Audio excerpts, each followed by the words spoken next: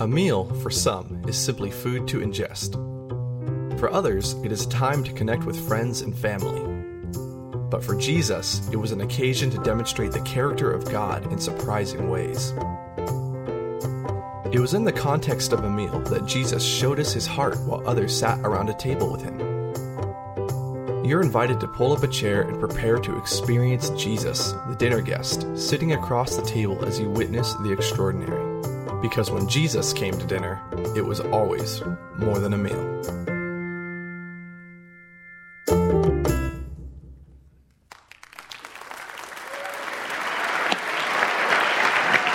Thank you. Hey, it is so good to be here. I love it. We've only been here a few hours this morning, but we're already feeling like we're part of this place. I'm here with my son Isaac, and we're grateful to be here. Wow! Palm Sunday, baptisms, a memorial service for a man who lived for Jesus yesterday, a wedding. Wow, a lot going on. What an amazing opportunity to dive into your lives. I'm kind of disappointed we don't have a baby dedication and the Lord's Supper, too. There's throw it all in there. And on top of that, the Dows are old friends from Wheaton, from Biola, going way back, from Biola. And I'm here the morning your daughter is baptized. I knew you before you were married. Yes. And now look at us. What in the world? It's so great. I love being here on this morning. It's so good. Last time I saw Dan, he brought my neighbor back to life. It was just amazing. Did you know I was there? I was there, yeah. Well, my next door neighbor, sirens, I ran across the street, went into their house, and I got there, and I looked at the grandfather, and I said, he's dead.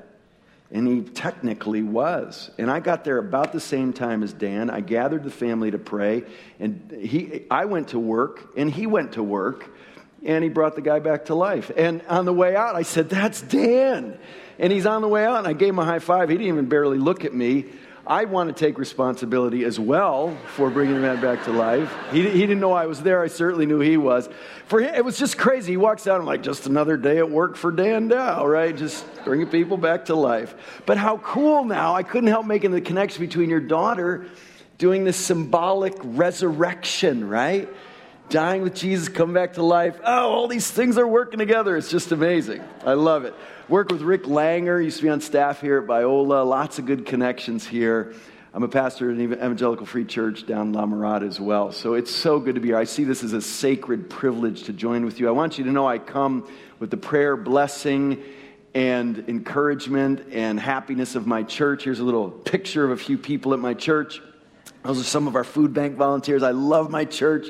That's my church family. And this is just a glimpse of my family that I get to live with every day. This is my family. Can you believe that's my family? Yes. So that's my wife of 29 years, Donna, who's incredible and godly and brilliant. And my daughter, Caroline, and Paige, and Sam, and Isaac, who just walked by with a palm frond. First time he's done that, he was pumped.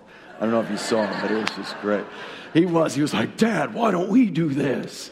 It was great. Maybe we have to now. All right.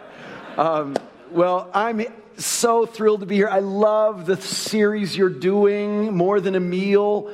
I love food. One of my favorite books, which I highly encourage you to read, is The Supper of the Lamb. Capon. Capon is the author, and he was a chef, pastor, theologian. And the whole book is oriented around a 5-course rack of lamb dinner for 7. It's just beautiful. And he weaves it. It's a whole chapter on the amazement of the onion. It's just fantastic. I love food. I believe food is loaded with theological import. And if you read the Bible, you can't miss it. It's all over the place. Just think about it. Right in Genesis 1, God provides all kinds of food for us. With this need we have for food, and then this provision of food. And then 2 chapters later in Genesis 3, the Lawrences are here, yes? Is Christian here? John? No, okay. Bless you. That's another thing. Christian Lawrence, now John Lawrence, went to our church for years, was an incredible blessing. So our church was blessed because of your godliness. So good to be here on this morning when Christian's dad heard, well done, just a few days ago. So good to be here in that way too. So Food, it's all over the place in the Bible. Then 2 chapters after Genesis 1, what's the issue in the fall? It's a piece of food, right? It's a piece of fruit. And throughout the Bible, I could give you dozens of examples. You've got Esau selling his birthright for a bowl of porridge of all things. You've got in the wilderness, the big issue is over and over again, manna. Is God going to provide our daily bread, our need? And he does. And they're complaining, and it's a big issue throughout. And then the law's instituted, and core to that is feasts and festivals, and then fasting becomes a spiritual discipline. And I could give you lots of examples. You get to the New Testament, and Jesus says, I'm the bread of life. I'm the bread from heaven. He's born in Beit Lechem, house of bread. How cool is that? Very cool. And that's what Beit Lechem means, house of bread. You have this central observance of the Lord's Supper, which is taking some food and reminding ourselves of what Jesus did for us. How does it all end? With a wedding banquet, a feast. Oh, food is this beautiful thing. So this theme, more than a meal, values this meal, this common expression of our frailty, our neediness, our humanity. What's more human than sharing a meal together and eating food together? And have you ever felt sort of awkward if you're eating with someone who isn't? There's sort of this, come on, you should be doing this with me. I'm expressing my humanity here, and you should do it with me. And there's something odd if we're all not eating, right? It's because eating and meals are so central to being human. It's one of the main ways we share relationship and express hospitality. Beautiful theme. Even more so in Jesus' time than in ours. So it's just a great theme, great message, but to point beyond itself, as is food. As is fellowship. It points beyond itself to God and who he is and what he's done for us. So it's a great theme, and I am so privileged to have an amazing meal and one of my heroes to talk about. It's in Luke chapter 7, and this hero of mine is an amazing woman. This may seem strange to you, hopefully not. I have a list of people I want to spend time with in heaven, sort of in descending order of importance. Now, Jesus is clearly at the top of the list. I don't know, I just picture having a long wait to talk to him when I get there. I'm just assuming a lot of people haven't said, so I may have to wait a million years or something. So I've got other people in descending order I want. And what's been interesting in my life is at the top of the list after Jesus was Moses and David and Elijah and Isaiah and Peter and Paul and John and Mary and all these heroes of the faith. But do you know what's been happening? The more I've been understanding what it means to really be a Christian, there have been these individuals moving up the list. Like, I want to talk to the one leper who came and expressed gratitude to Jesus when the 9 others didn't. I want to talk to that woman who gave just a little bit, but for her it was everything. Unimpressive from a worldly standpoint, but Jesus says, look at that woman. She just gave everything she had. I want to find out what was going on in her life and have a long conversation with her. A widow who gave it all. And the hero of my faith, of our faith that we're looking at this morning, she's been moving up the list. I want to talk to this woman that we hear about, who's a hero of the faith. She really, really understands what it means to be a Christian, to really get the gospel of Jesus Christ. And here's what it is. She knows how much she has been forgiven. I'm realizing more and more that there's nothing that is more at the very heart of being a Christian than knowing how much you've been forgiven.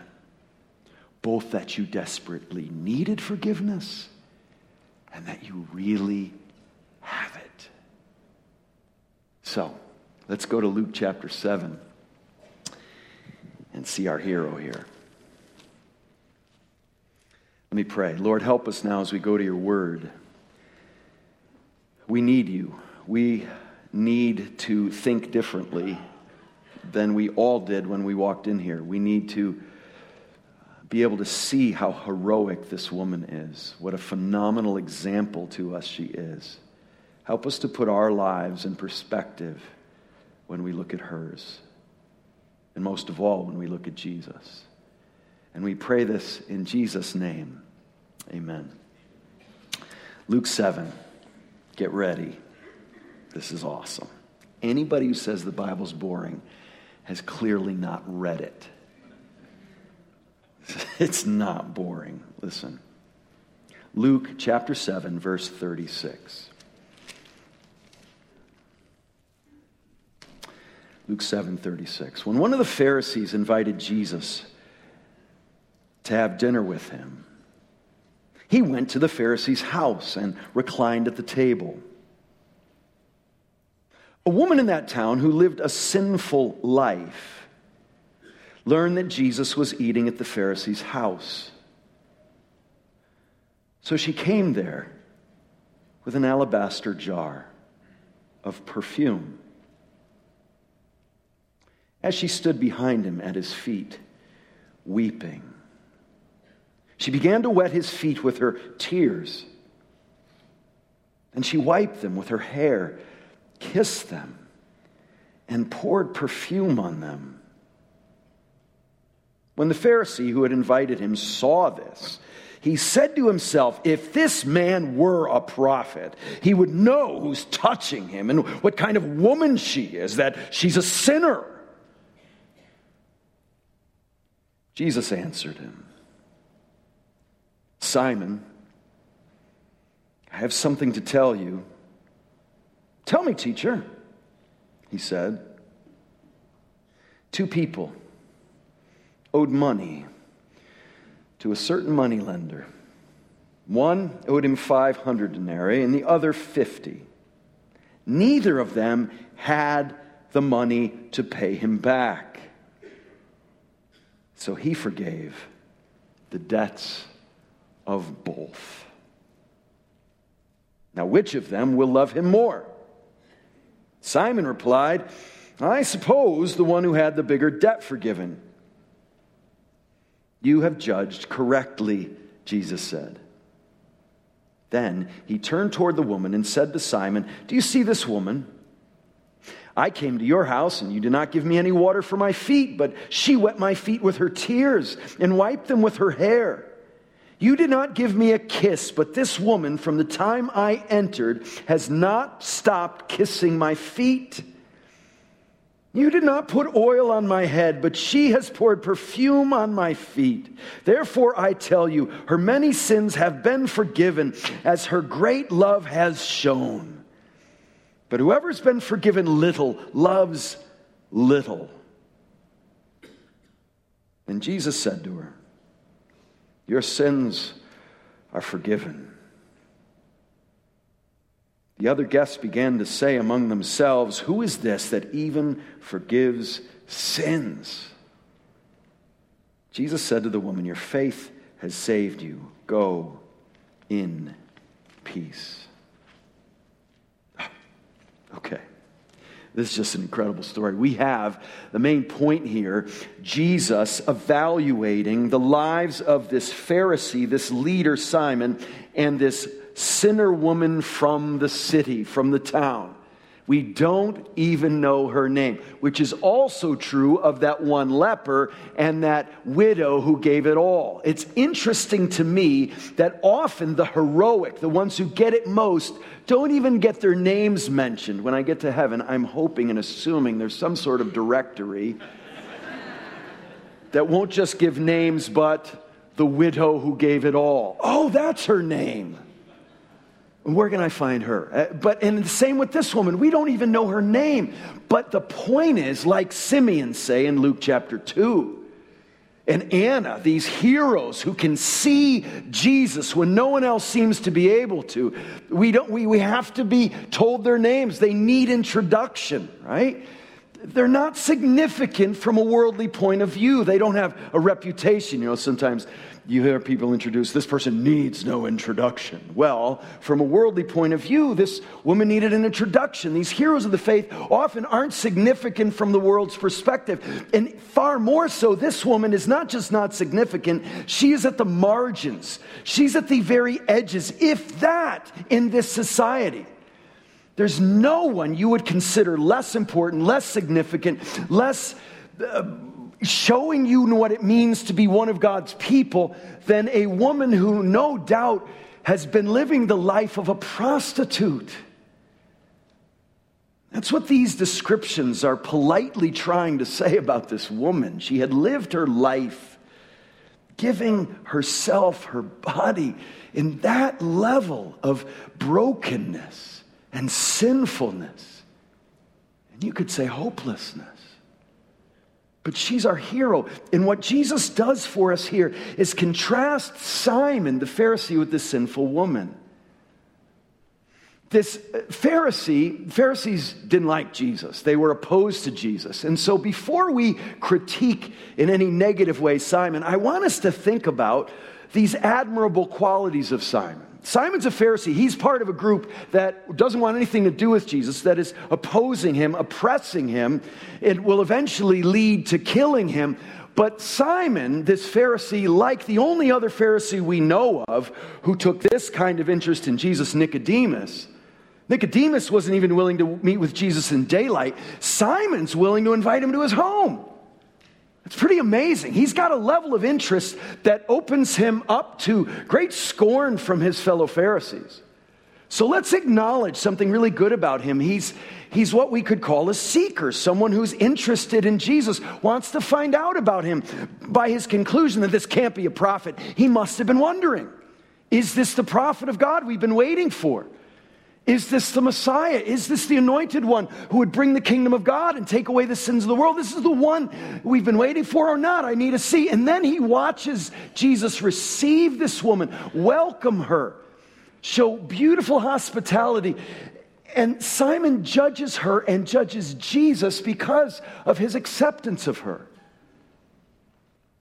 But what kind of seeker is he? It appears he's a very intellectual seeker. He knows lots of theology. He knows lots about the Bible. You could say he had the kind of vocation that I have. It's kind of a stinging rebuke to those of us who would ever think that attaining some level of theological sophistication necessarily means at all that you really know Jesus. See, this isn't just intellectual. It's not just rational.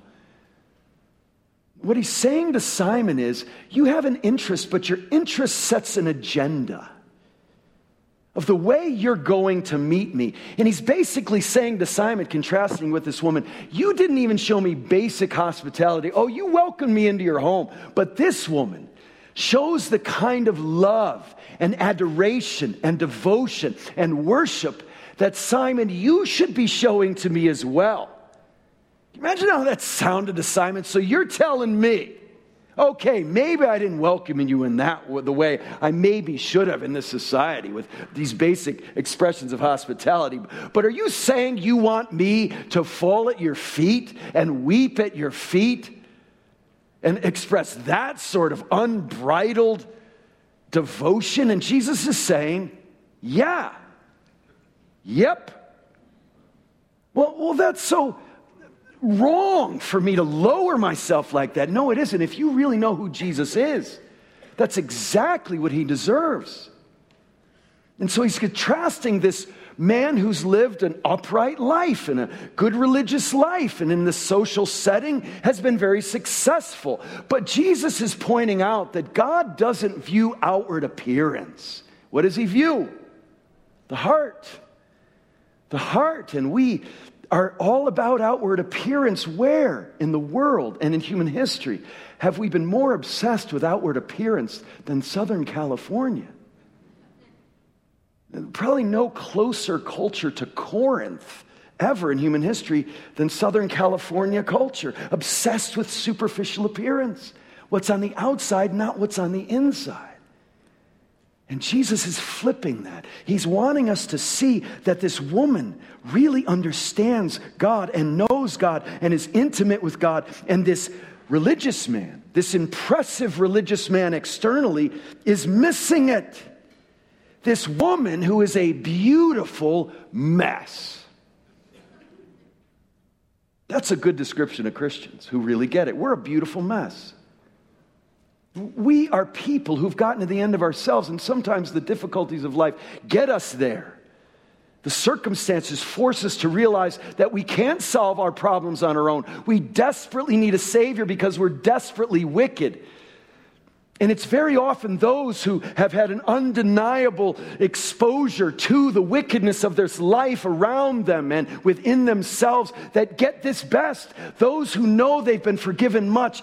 Over and over again in my life, I meet later in life converts after they had lived like hell, who have gotten to the end of themselves and seen that Jesus loves them, even in the midst of their sin. And so often, those are the people who walk around saying, "Can you believe it? Can you believe Jesus forgave us? We're forgiven, we really are." And that should describe Christians. We should all have jaw problems like TMJ, because we walk around with our mouths open in amazement all the time that we're actually forgiven, because we know how desperately we needed forgiveness and we really have it in Him. That should exemplify a Christian. See, it's not just superficial things. In some ways, a morally upright life can set you up to miss Jesus more than a life of depravity. Because you may think that you are accepted by God because of your church attendance, or the fact that you haven't ever done that kind of sin.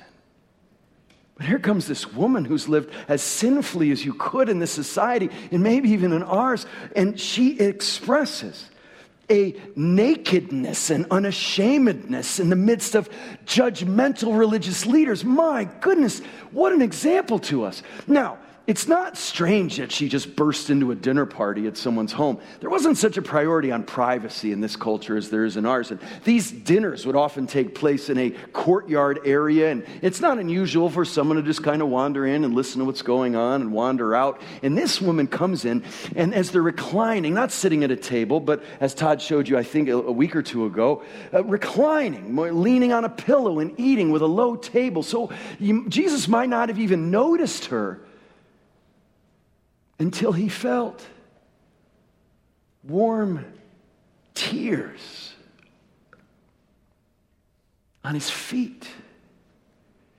Tears of gratitude.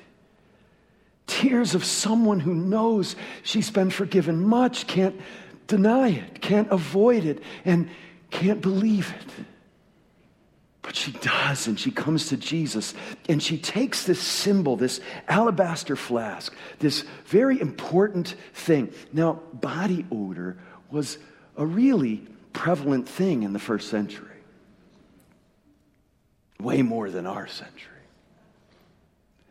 And so someone who made a living with her body, it's very helpful to have perfume, to give a fragrance that's pleasing. And very often they'd keep it around their neck, because just the flask, unopened, would provide a fragrance that was pleasing. But when she comes to Jesus, she not only anoints his feet with her tears, but she breaks open the flask and empties its contents, basically saying, I'm giving up this means of making a living with my own self. I'm giving it to the one who gave himself for me. I don't need it anymore. I'm going to pour it all out. And what I want you to see about her is that her devotion to Jesus, her worship for Jesus, is expensive. This is not an inexpensive thing she's giving. She's not only in itself, but what it enables her to do, make a living. She pours it out on Jesus' feet. And it's extravagant. She lets down her hair. There's a very sensual, you might even say sexual element to this story. You know, God creates things like sensual things and sexuality as a way of expressing something far deeper and far more important and something spiritual. That's why it's a horrible lie to think sex is just a physical thing. No, it actually points well beyond just the body to spiritual things and things that really and ultimately and eternally matter. Freud told us that worship is just the expression of oppressed and suppressed sexuality. When the truth is, I've read, the truth is that our immorality sexually is just an expression of suppressed worship.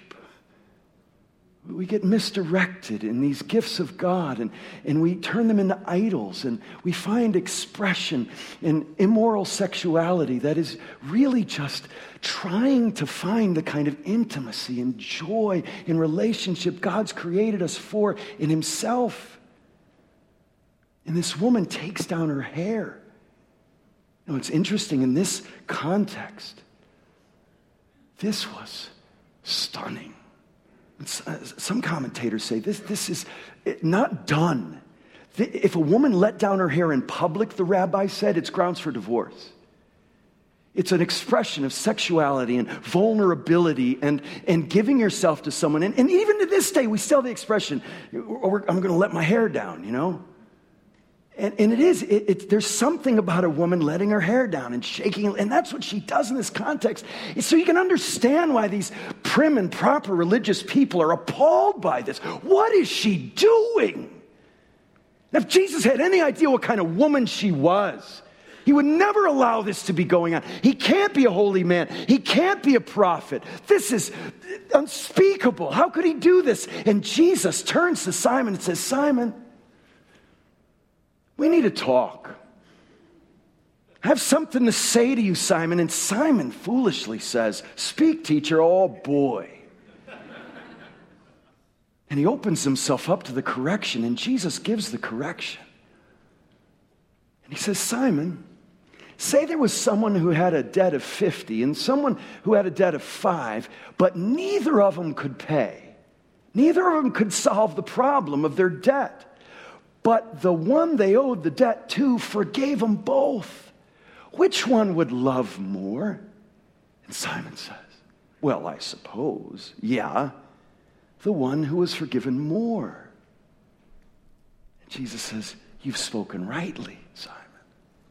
The reason this woman loves me is because she knows she's been forgiven much. And Simon, you don't realize that. Now, her life showed a lot more of a display of sinfulness. But the fact is, we all like sheep have gone astray. We've all gone our own way. No one is righteous, no, not one. And the wages of sin is death. We all need forgiveness. And whether your life has shown a lot of sinfulness externally or not, you need it equally.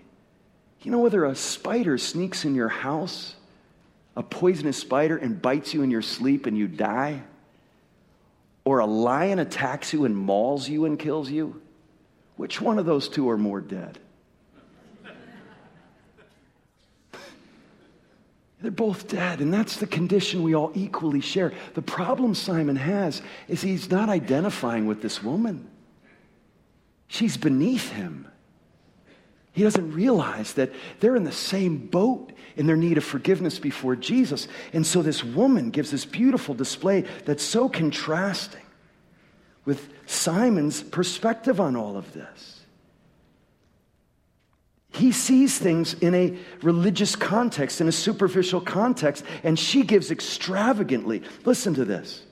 Great quote I found. Usefulness is not the most important thing in the universe. Usefulness is not our God. Efficiency is not our God. Public opinion is not our God. Traditional boundaries of politeness are not our God. Jesus is our God, and it is useful to use up our resources, all of them, to honor and glorify Him. And what I want you to realize is this beautiful mess of a woman, as great as an example as she is to us, is not the hero of the story ultimately. Who is? Jesus. See, she realized that Jesus is the real hero of this story. And here's the fact. As a beautiful mess as she is, Jesus is the supreme beautiful mess. What do I mean by that? He loved us. He offers forgiveness in giving himself. He became not just a weeping mess, but a bloody mess. He entered into the suffering of our world and the sin of this world, and he took it upon himself and became a mess in the place of our mess so that we could be forgiven much. I don't know if you're here this morning and you're not quite sure you need that much forgiveness. You do. I don't know if you're here this morning and you can't quite believe you're actually forgiven. If you've trusted Jesus, turned from your sin and trusted him, you really are forgiven. And so you really need it and you really have it in Christ. That's what these baptisms were about. That's what all our worship expression is about. Jesus, although he's in very nature God, did not consider equality with God a thing to be grasped, but made himself nothing, took the form of a servant, and being made in human likeness, gave himself even to the point of death on a cross. The Bible tells us that Jesus, although he was rich, became poor so that in him we might become rich. That's the great exchange of the gospel. This woman is a hero because she points to the ultimate hero, Jesus, who became a sinful mess, our sins considered his, in a bloody mess in this messed up world, and walked our filthy streets every day and felt the burden of life in this fallen world and took on our sin completely. So that when we trust him, when we turn from our sin, we, like this woman, can be forgiven. And we can be naked and unashamed in front of God and everyone else, if that's true. And we can live our lives with an extravagance and a reckless abandon, a joy, a generosity with all our resources. Starting with our expression of worship that should be heartfelt, should not be so prim and proper and tearless. That we're not really showing the kind of emotion we should. Now, I'm not saying everybody should have really expressive personalities. That's not what I'm saying. But whatever your personality, it should find an expression of gratitude and joy with an amazement that you've been forgiven. Not so concerned about how you appear to others, but wanting God to know that you love him and you're grateful for all he's done for us. And we don't need to cling to all the things that this woman was willing to give up and that we need to be willing to give up as well. We don't come to God with an agenda like Simon. This is what worshiping you looks like for me. And this is what you should be like if I'm going to worship you. And this is what my life better look like if I'm going to be yours. No, we come to him in abject poverty with nothing to offer him but our sin. And he gives us Christ's righteousness. He gives us forgiveness. He gives us adoption into his family. You know, I've been an adoptive father for 10 years now. We adopted our first kid 10 years ago, Caroline. This is my family. We have that picture I showed you of them. But Caroline's the one on the right. She turned 18 yesterday. And Caroline, it was ours when she was 8. We went to Taiwan and we picked her up in an orphanage. And she had all this external confidence. In the first 20 minutes I met her, we were walking around Taipei, and my nickname for our little girl that I gave her was the mayor. She walked around Taipei like she owned the place, like she was the mayor of Taipei. She's just got swag. She was born with it. And the people in the orphanage said, it's good you're adopting her, because ever since she came to the orphanage, we've been saying, you know, it's like she's American. Now, that wasn't a compliment from their perspective, but just out there, like, coming through, I know what I'm talking about, I got lots of opinions, real strong on the outside, but we knew deep down that this little girl had all the insecurities that an orphan would have. And of course she does. Of course she does. And it would show up in all kinds of ways in the midst of this external confidence. I'll never forget the first time we went to church with Caroline. We told her we were just going to be there a couple of hours. And she was starting to pick up English. She understood that. And so we were in the car waiting for her, and we were wondering what was taking her so long. And she finally came out. And she had both arms full of stuff she obviously felt like she needed for the trip to church for 2 hours. Stuffed animals and games and a coloring book and some food and a change of clothes and a blanket. And we said, honey, we'll be back in 2 hours. You don't need all of that. And she gave us a look that said, well, I'm not taking any chances. You know, it took her months before she started to feel finally secure enough to come to church with only some things in her pockets. And I think of that image so many times. How often do I go through life carrying all this stuff I think I desperately need to be secure and significant? And this woman shows us that we can let it all go. And whether it's a matter of having enough today on the dinner table, or whether we have even life tomorrow, we trust the God who gave it all for us. What a beautiful line we were singing. Hands held high and hearts abandoned to the one who gave it all for us. That's this woman, and that should be us, trusting him because we know we've been forgiven much. It's a good place to be. Lord, help us. We need to be in that place. We need to live our lives with hands held high and hearts abandoned because you gave it all for us. Jesus laid down his life. You gave your only son.